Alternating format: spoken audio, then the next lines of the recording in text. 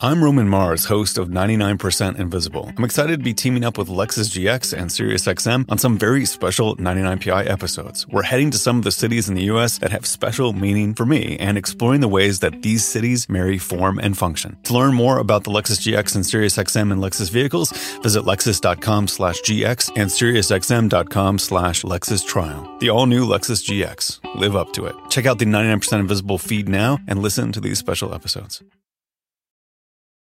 Want the same expert advice you get from the pros in the store while shopping online at DiscountTire.com? Meet Treadwell, your personal online tire guide that matches you with the perfect tire for your vehicle. Get your best match in 1 minute or less with Treadwell by Discount Tire.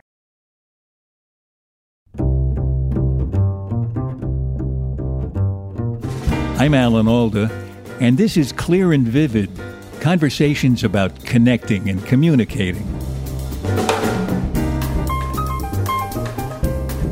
One really simple trick to, work on this as writers is I read everything aloud that I write. And if I'm reading something aloud and I'm bored with something I've just written, obviously the reader will be too. And so then I start cutting that stuff. That's Sarah Vowell. And it's pretty hard to find her boring, whether she's writing history from a strange angle, like writing about a vacation she took visiting the sites of famous assassinations, or observing our lives through the prism of wit on NPR's This American Life, or providing the voice for an animated film like The Incredibles. She's one of a kind. Sarah, I'm so glad to be talking to you because, we talk mostly about relating and communicating on this podcast, and you do a lot of communicating. You write, you speak, you act, and you write in different media. I'm really curious. Do you have a theory of communication that guides you, some kind of way you have of thinking about how you communicate that you kind of apply to various kinds of communication? No. Can I go home? No. I am a nonfiction writer, and mostly I write about American history. So generally, the way I talk about something is demanded by the subject matter. So that's why a lot of times my tone is all over the place depending on what I'm talking about. If a woman's husband was just murdered, my tone can be kind of morose. And sometimes things strike me as funny. But generally, it's just always the subject matter to me that dictates how I talk about something. I will say, though, I studied to be an art historian, which means in graduate school, I had to read a lot of really terrible writing. And the other thing I would say that I always try for is clarity. That's really important to me. So, Well, that's really right up our alley because we're called Clear and Vivid. So oh, good. Clarity. Yeah, I was means pandering. A lot here, too. I was pandering. You pander away, that's fine. But I get the impression you have more of a theory about communicating than comes to mind consciously, because on the one hand, you seem to be interested in staying interested yourself in what you're writing about. But I also get the impression that it matters to you what the other person who's reading it or listening to it is going through. Is that right? That's good. So I've fooled you. I mean, mostly I'm my own audience and I'm really hard on myself. So I always feel like if I'm semi-happy with something, then that's probably good. I will say I do have a kind of structure in my storytelling, and generally my policy is start weird, end sad. Wait, explain that. That sounds amazing. What do you mean? I would start weird. I never want a topic sentence to be my first sentence. Usually I want to sort of grab the reader and say, so the reader thinks, boy, I don't know where she's going with this. And that way to keep them, on the hook a little bit. And then I don't really like happy endings. I always think an ending should be plaintive and thoughtful and a little bit sad. So, like, when I wrote a book about presidential assassinations, it was about historic sites having to do with presidential assassinations. So I traveled around to sites having to do with Lincoln and Garfield and McKinley. And the book ends with me walking past Union Square in New York City and walking by the Gandhi statue. And I think the last line of the book is, they shot him too. So I don't know if that's a good ending, but that's how that story ended. Well, it kind of opens my eyes to the idea that no matter how hard we try, we haven't come up with a surefire formula yet to deal with our own kind of violent humanity. Well, and also even more disturbing is that the people who have the best, most loving ideas tend to be executed or assassinated or discouraged. So do you think that in your writing you tackle that, or do you just leave us feeling disappointed about it? No, I mean, I think that was definitely one of the themes. I mean, one of the things that made me interested about writing about the Lincoln assassination is Lincoln's second inaugural address, which is my favorite American political speech. And it's, the one at the end of the Civil War. And he's talking about how the country must come together and we should bind up the nation's wounds. And it's the one with the phrase, with malice toward none. And it's kind of this call to come back together and to take care of the widows and the orphans. And Booth was there at the Capitol listening to the speech. He's in Alexander Gardner's photograph of Lincoln reading that speech. And the idea that someone could be there listening to this speech that's about, repairing our national community and, a few weeks later, shoot the person who gave that speech. I wanted to dig into that because it didn't make sense to me. It's a powerful picture you paint of it, of standing there. It's like a scene from a movie.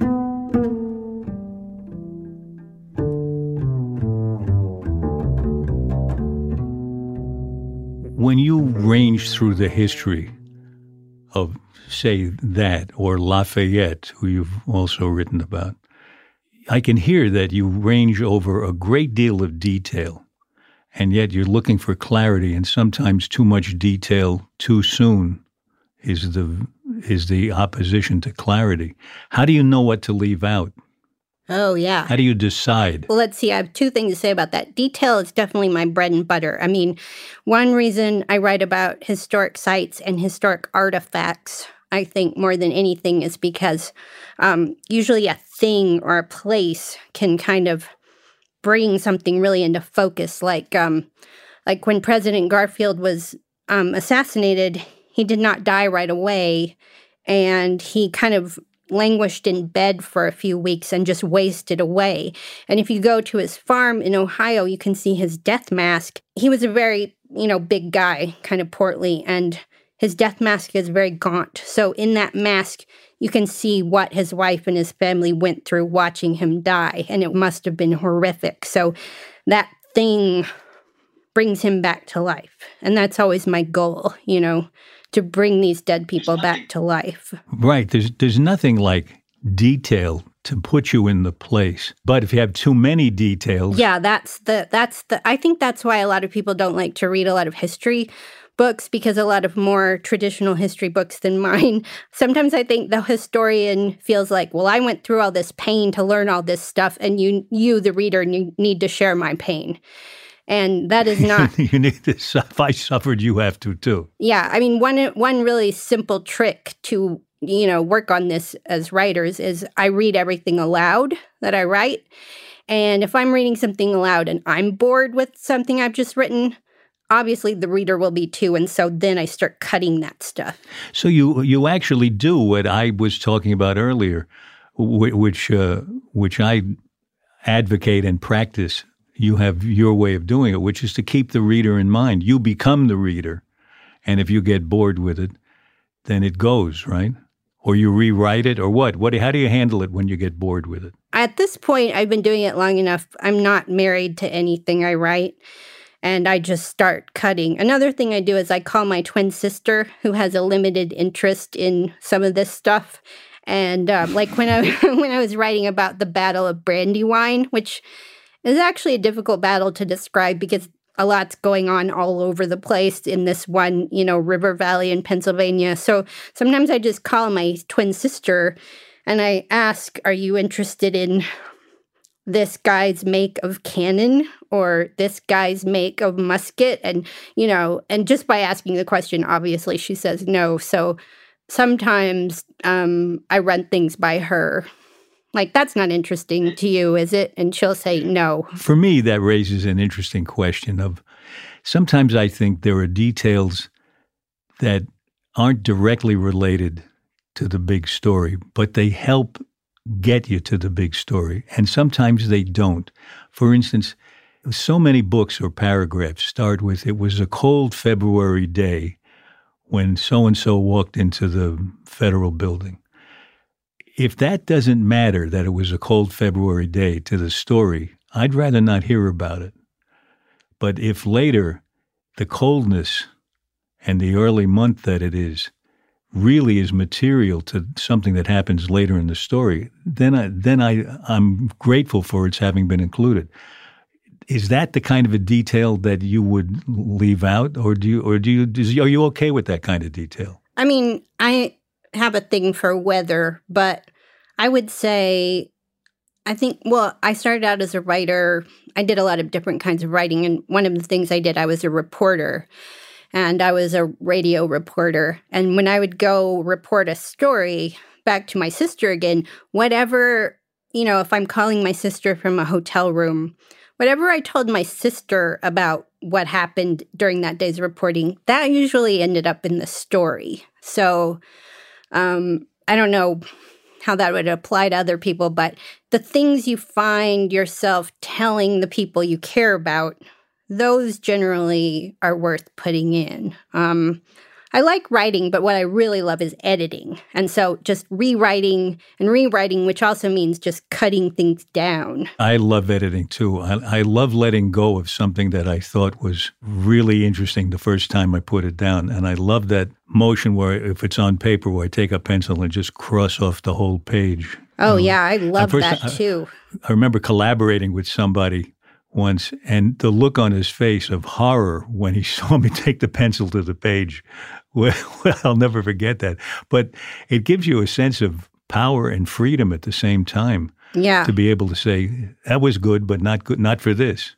I mean, it depends on the format, too, because, I write op-eds for the New York Times, and I find a lot of times I'll write something and there'll be a good joke, but I only have a limited amount of space, and maybe the Secretary of State is going to read this thing. And so I'll cut out a joke that's good writing to get in an idea in case the Secretary of the Interior is reading it. So that sounds like the luckiest thing you can do is find yourself writing an idea that's also a good joke. Yeah, if you can think of a good idea that can be expressed in a good joke, that is the best way to express something, and usually the quickest. Like, remember that 2000 presidential election? And that was a whole thing where the Supreme Court decided who the president was, and the guy who won the popular vote didn't become the president, and it was just a big crisis in the country. And I went to George W. Bush's inauguration in January of 2001. And I said I went there to protest, but really I just stood there on the mall crying, And there was this moment when the ceremony was over, and I was looking at the people who were on the dais, and one of the people up there was Bob Dole. And I said, I have a soft spot for Bob Dole now because he symbolizes a simpler, more innocent time in America when you could lose the presidential election and, not actually become the president. So that was a very quick way to sum up all of that rancor.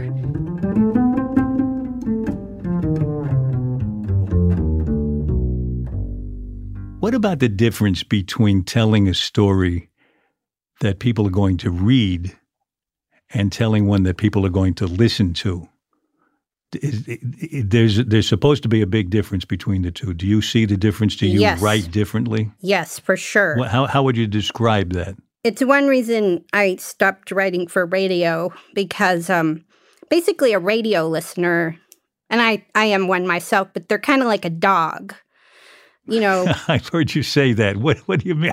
In what way are we like dogs when we listen to the radio? they're just like, oh, the dryer went off, or oh no, the car in front of me, just the brake lights went on. I got to pay attention to this. So they're constantly like a dog chasing a squirrel or something.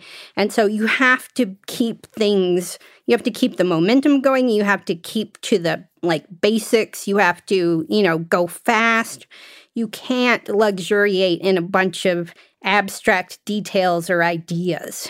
It's much more narrative, I think. And I think that's one reason people like it. But for me, maybe coming from an academic background, I like the details and I like tangents. When I worked on This American Life, which is a very traditionally narrative show, Ira Glass and I, he was the host of the show, but also my editor, we would have these negotiations for what I call shenanigans, where it was just some weird, cool thing I wanted in the story that didn't help move the story forward. It was just something I wanted to say. And, he was always trying to, like, minimize my shenanigans. And he would be like, you just had a shenanigan 20 seconds ago. We can't have two shenanigans in a row. We got to... Also, you're bound by the clock in radio, whereas in a book, I get to decide how long it is. So I definitely like all the little tangents. Like when I was working on the Lafayette book, it was not so much, it was a little bit of the story, but when I went to the Brandywine Valley and where the Battle of Brandywine was, there was a reenactment happening, and I stumbled into the Quaker meeting house, which was part of the battle spilled out onto their grounds. And because there was a big reenactment happening, the Quakers from that meeting house were all sitting there just waiting for unsuspecting history buffs to happen by. And they just, pounced on me and condemned the fact that Americans see history as the history of war. And, I could very well have not included that in the book, but I actually thought they had some good points. And I thought they were interesting. And the fact that this battle still had meaning to them more than 200 years later was fascinating to me. And part of what I write about isn't just history, but how history is remembered. So, of course, I have a big tangent with those Quakers. And I think a traditional historian probably would not have included that. But you're the one learning the story, and you can either tell the story totally objectively without your own presence in the story, but doesn't it become a more human story? It seems to me it becomes a slightly more human story if you see how it affected you. You're reminding me of the book you did about the Trail of Tears, and your own heritage includes ancestry. Mm-hmm. That's Cherokee, right? Yes. Am I right about that? So how could you possibly tell that story of following the Trail of Tears without including your own reaction to the places you went to and the things you learned, things you may not have known before? That was actually the first real story I ever wrote that was about American history. And I think because my family had a part in that story, it just did not occur to me to tell that story in the third person. And it's also just how I see the history of the country. I don't see it as divorced from me and my family. I have Confederate soldiers in my family and,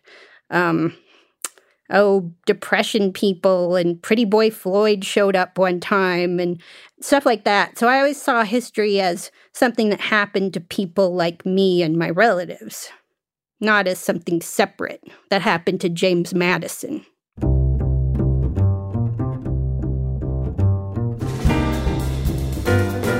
Sarah got me interested in the flaws some of our historical figures have, even the heroes.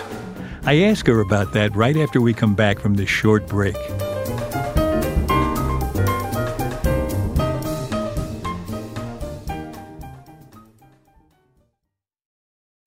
I'm Roman Mars, host of 99% Invisible. I'm excited to be teaming up with Lexus GX and SiriusXM on some very special 99PI episodes. We're heading to some of the cities in the U.S. that have special meaning for me and exploring the ways that these cities marry form and function. To learn more about the Lexus GX and SiriusXM and Lexus vehicles, visit lexus.com/GX and SiriusXM.com/Lexus Trial. The all-new Lexus GX. Live up to it. Check out the 99% Invisible feed now and listen to these special episodes.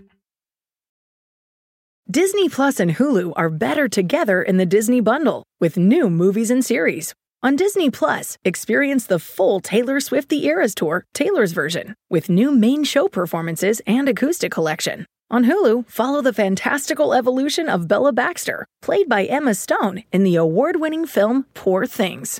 All of these and more streaming this month. Get the Disney Bundle with Disney Plus and Hulu. Terms apply. See DisneyBundle.com for details.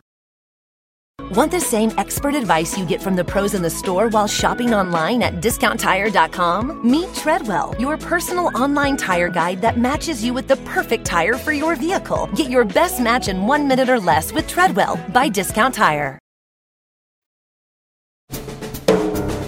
This is Clear and Vivid, and now back to my conversation with Sarah Vowell. You don't mind, or do you even, in fact, look for behavior that's not always laudable among the great historical figures you write about? And I mean, they make mistakes like regular humans. Yeah, I mean, that's when they come alive, is when you can identify with them. Like, working on that Lafayette book, most of the Revolutionary War, George Washington is about to get fired. Like, you know, he's engaged in a lot of on-the-job training as a general, and he's messing up a lot, and a lot of his so-called friends want to dump him throughout the war. And I could totally identify with that. You know, like, I've been a journalist for a quarter of a century. Why, were you almost dumped from one of your jobs? Well, yeah, I've been fired so many times. I mean, just the idea that, you know, the indispensable man was always about to get fired. That was the first time I ever kind of had a bead on him, I think, as a person. So, and some of the flaws are just so much, they're as interesting as, you know, the bright spots, I think. But then there's the flip side is also a potential problem, which is, I think, lately I've noticed, because I speak at a lot of colleges, a lot of younger students are more than happy to discuss our founders' many terrible flaws, especially regarding slavery, and they're less and less willing to talk up the highlights, you know? I had a student at MIT last fall, and I was talking about Washington's commitment to the Bill of Rights, and specifically to religious freedom, and even more specifically about his letter to the Newport Jews, and about how the First Amendment means, he said, we're done with tolerance. That means one group is, you know, humoring another. Things are equal now. And this is a big moment in the history of civil rights in the world. And a student started weeping and made a scene, and she said it was just too painful for her to hear someone saying something nice about a slave owner. And first of all, that really ruined the evening. And then secondly, I was like, this is America. You know, you've got to be able to deal with this stuff. And you need to hold more than one idea in your head. And, you know, I don't know what to tell her, but it's haunting me that night. Do you think it's part of the age-old response of young people to want to fix everything right away and do a revolution and turn everything upside down, and everything will be better and perfect then? That's probably part of it. I think some of it is, I don't know about you, but as I get older, I have more regrets about my own personal behavior. You know, I can't throw any stuff. I mean, I've never owned a slave, but, you know, I could have been nicer to my mom a few times, or a waiter. Right. I mean, we all have people who play certain parts in our lives. I look at it that way, that this guy is playing the part of a waiter today, and I'm grateful for it. I also want him to play the part, not become my best friend. Now, this is maybe a tangent, but so sometimes when I'm watching is this a shenanigan? This is a shenanigan. So I'm asking you as an actor. I used to watch a lot of late night talk shows, especially like David Letterman. And you know how David Letterman would make people nervous. And a lot of actors would be on and they'd be like, "Oh, I'm so nervous." And I always thought, sitting at home, you're an actor. Why don't you just act confident? Yeah. Like, is that possible? My friend Anne Bancroft would play tennis often with just that in mind. And she'd say, "I did okay today because I acted like I was a good tennis player." And it actually can have an effect on you. Yeah. So spread that around amongst your fellows. So I can see why these shenanigans are a problem, because I was following what you were saying and I had something I wanted to ask you about, and now I can't remember it at all. Yeah. So now I have to come in from left field. But what reminds me is somebody told me that they heard that you said that you like radio because you like the musical interludes. Oh, yeah. Because if you want, we'll play one now if you want to get started on it. One thing, I spend most of my life as a writer writing transitions from one paragraph to the next. I'm kind of obsessed with that. So you don't have to go to that trouble with a musical interlude? No, you just, like bring up the trumpets and then move on to the next thing. So what's the difference for you when you write something that you know you're going to speak and people are going to hear it? They're going to be processing it differently, leaving out the part that they are distractible like dogs are. But the way they process what you say, it's one thing at a time. They don't get a chance to go back and look at the beginning of the paragraph or the sentence. You've got to make it clear to them right now, moment by moment. Is that one of the major differences between reading for the eye and reading for the ear? Yeah, for sure. If you looked at the copies of my books that I take on book tour, they're completely marked up, and or there'll be like pieces of tape, just closing off whole sections of the book, and I'll just cut out all the extraneous stuff. I'll just keep on point. Things are way more action packed or funnier. Okay, I'm going to ask you something that is going to come in a little bit from left field, so I'm going to do a musical interlude, and I'll be right back. Great. I hope Anne Bancroft is playing tennis in this one. Here's what I have to ask you. What role does empathy play in your writing? Do you feel you have empathy for the historical figures you write about, regardless of what they might have done wrong? Or even if you, like, for instance, the people who assassinated the presidents, were you able to empathize your way into an understanding of what drove them so you could write about them more deeply? I think empathy is absolutely key. And this is kind of, I think, an actor's question, because you guys, when you play villains, you can't think of that villain as a villain, right? Usually. Right, absolutely. Yeah, so, never. Definitely this becomes more and more important to me as I get older. I mean, one thing, I find empathy is way more educational, because one of the reasons to read history is to figure out, why did that happen? So, like when I was writing about the history of Americans taking over Hawaii, there were these missionaries who went to Hawaii, and it was their children and grandchildren who overthrew the Hawaiian queen and turned Hawaii over to the United States. And in Hawaii, especially amongst Native Hawaiians, those people are vilified.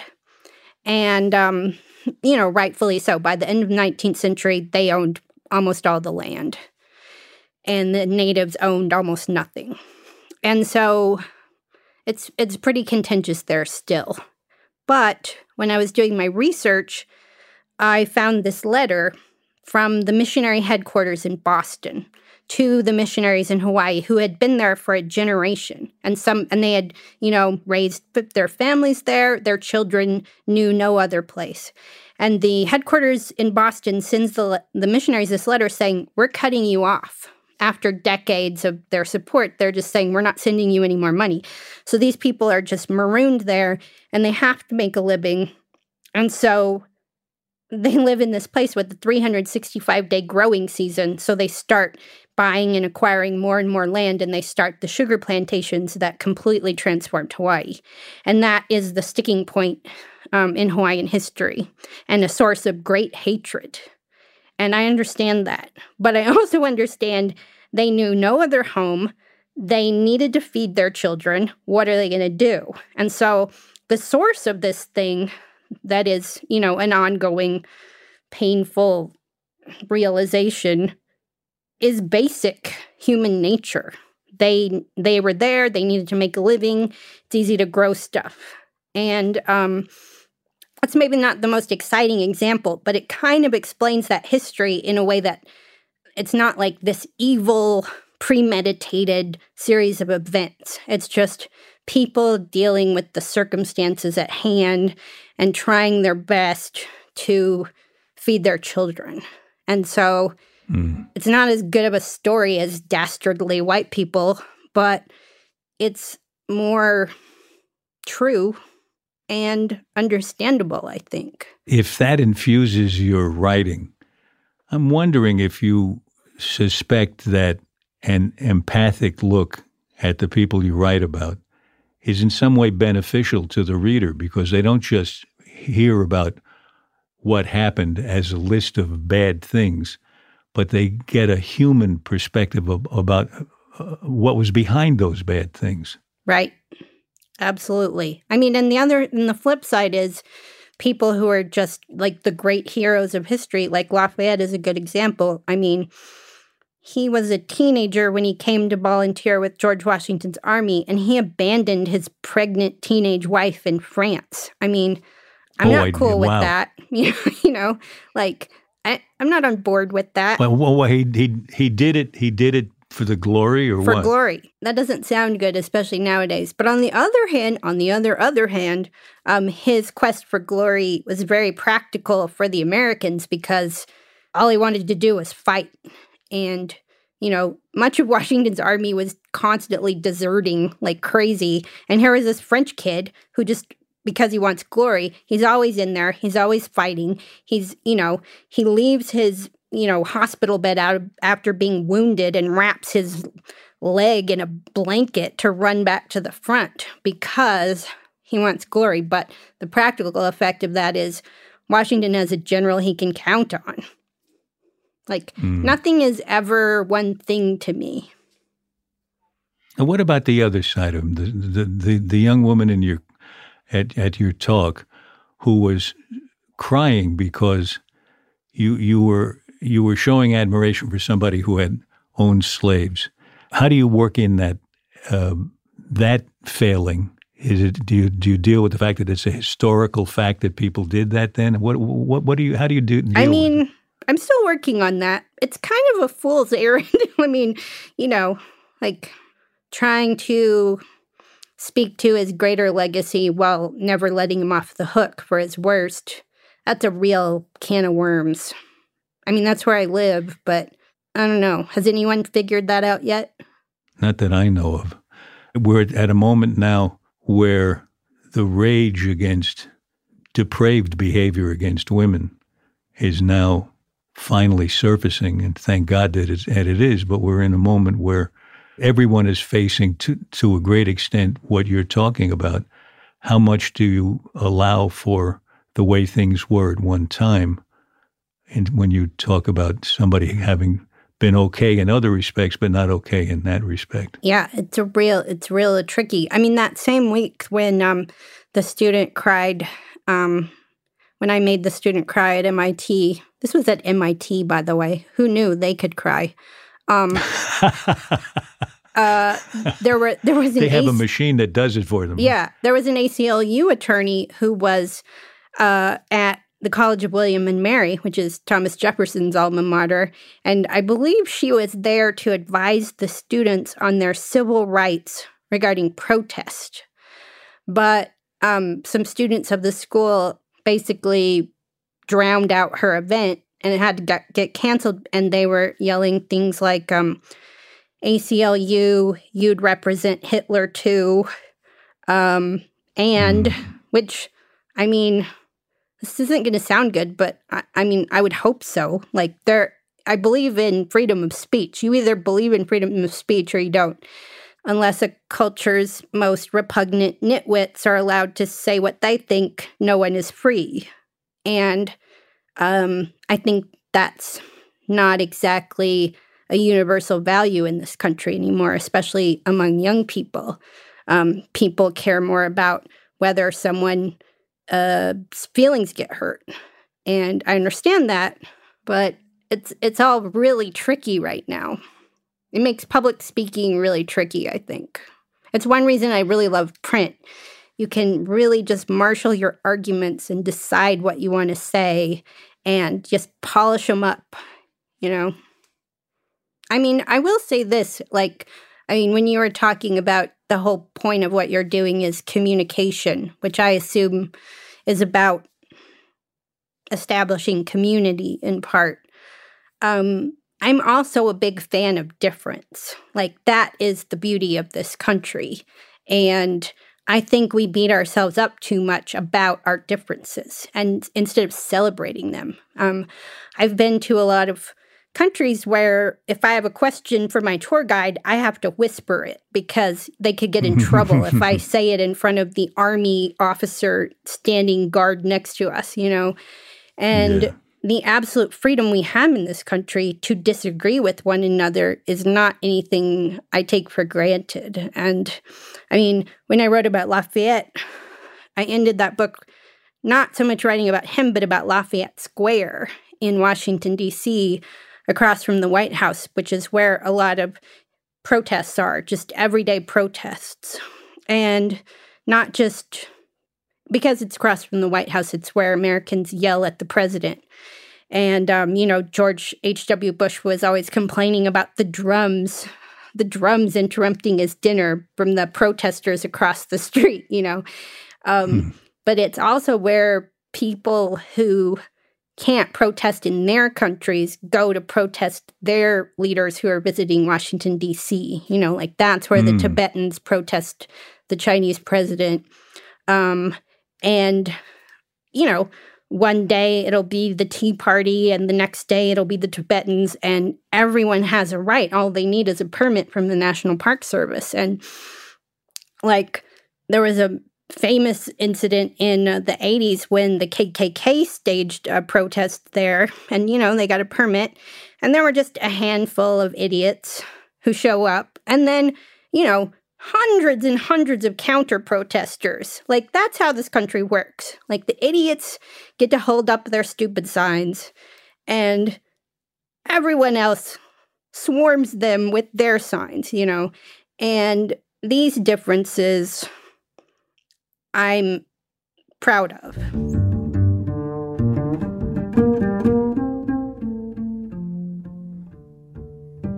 Well, I think you've sort of established a theory of communication that you operate under, even though you didn't start out thinking you did.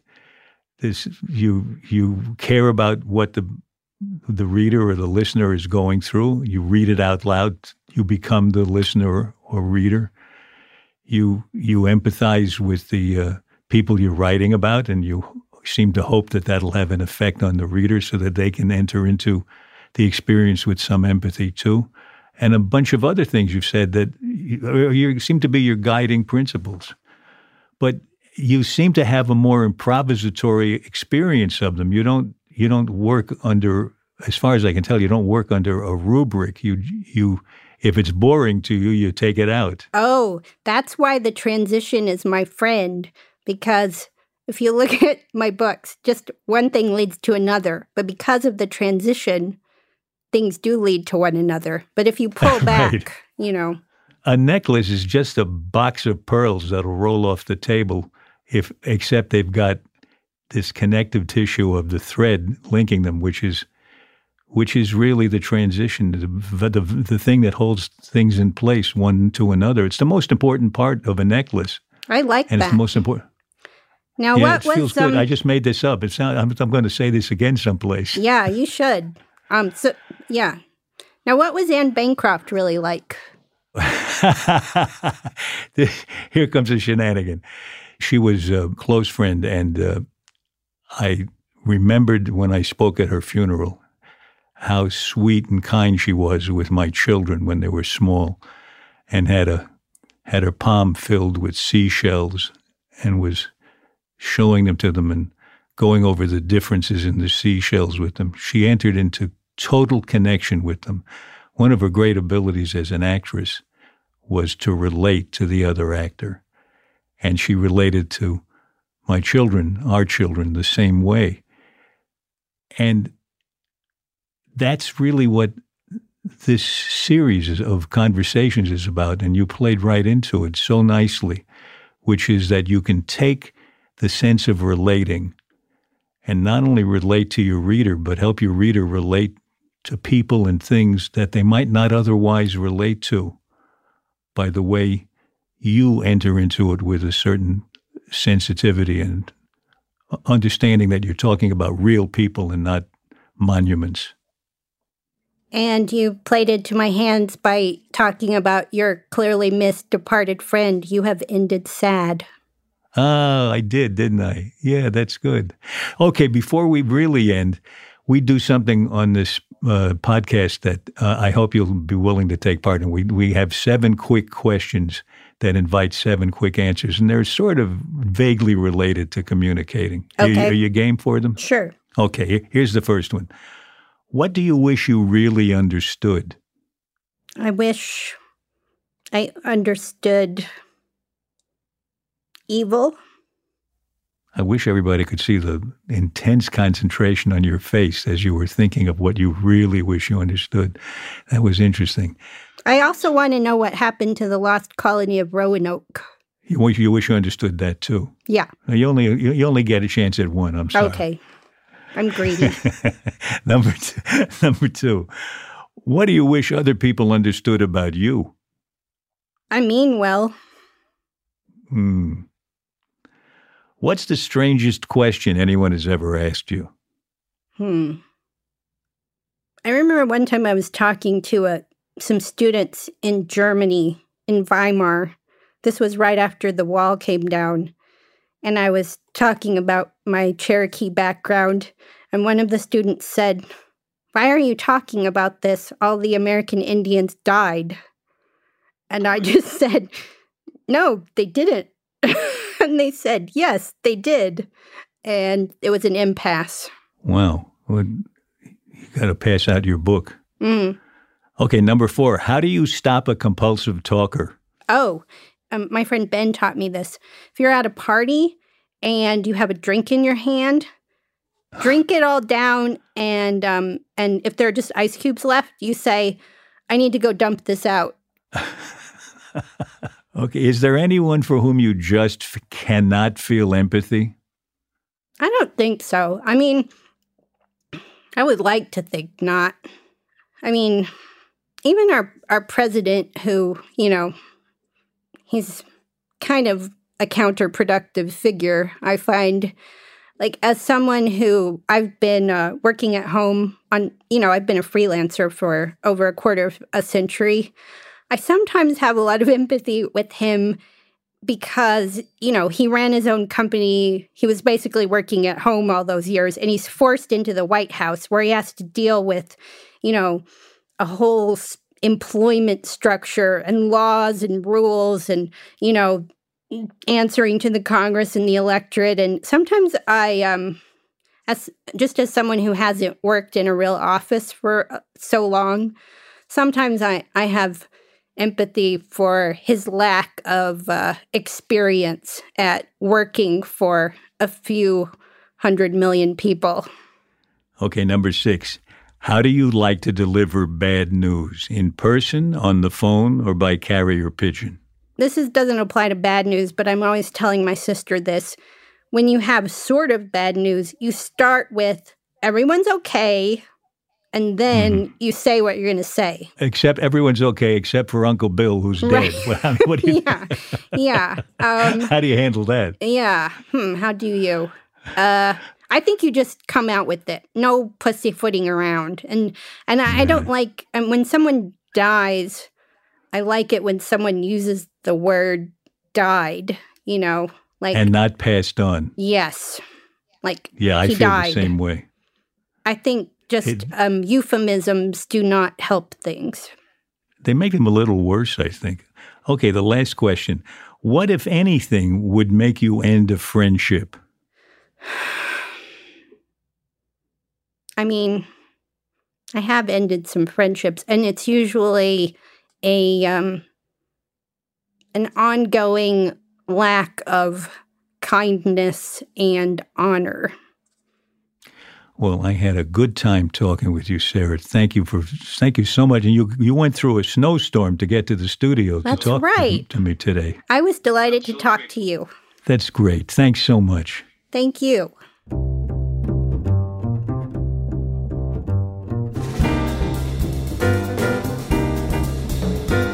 This has been Clear and Vivid. At least I hope so. My thanks to the sponsors of this episode. All the income from the ads you hear go to the Center for Communicating Science at Stony Brook University. Just by listening to this podcast, you're contributing to the better communication of science. So thank you. Sarah Vowell is the New York Times best-selling author of 7 nonfiction books on American history and culture. The most recent book is entitled Lafayette in the Somewhat United States. Many of you may recognize Sarah as the voice of Violet in the Pixar animated series The Incredibles, and as a contributor to the public radio show This American Life from 1996 to 2008, where she produced numerous commentaries and documentaries and toured the country in many of the program's shows. In addition to her books, Sarah is a contributing op-ed writer for the New York Times. This episode was produced by Graham Chedd with help from our associate producer, Sarah Chase. Our sound engineer is Dan DeZula. Our tech guru is Allison Costin. Our publicist is Sarah Hill. You can subscribe to our podcast for free at Apple Podcasts, Stitcher, or wherever you listen. For more details about Clear and Vivid and to sign up for my newsletter, please visit alanalda.com. You can also find us on Facebook and Instagram at Clear and Vivid, and I'm on Twitter at Alan Alda. Thanks for listening. Bye-bye.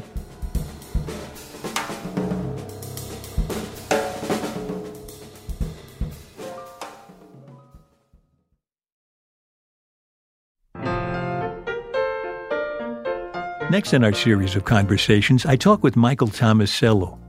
His fascinating experiments comparing human toddlers and our primate cousins, such as chimpanzees, are revealing how human babies can just barely wait to start connecting and communicating. I've had over the years all of my colleagues and students who've had babies, and I just say, 9-month revolution, wait for the 9-month revolution.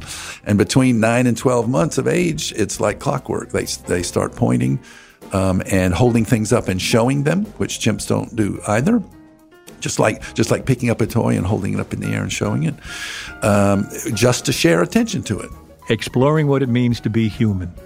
Michael Tomasello, next time on Clear and Vivid. To listen to these conversations, subscribe for free on Apple Podcasts, Stitcher, or wherever you like to listen.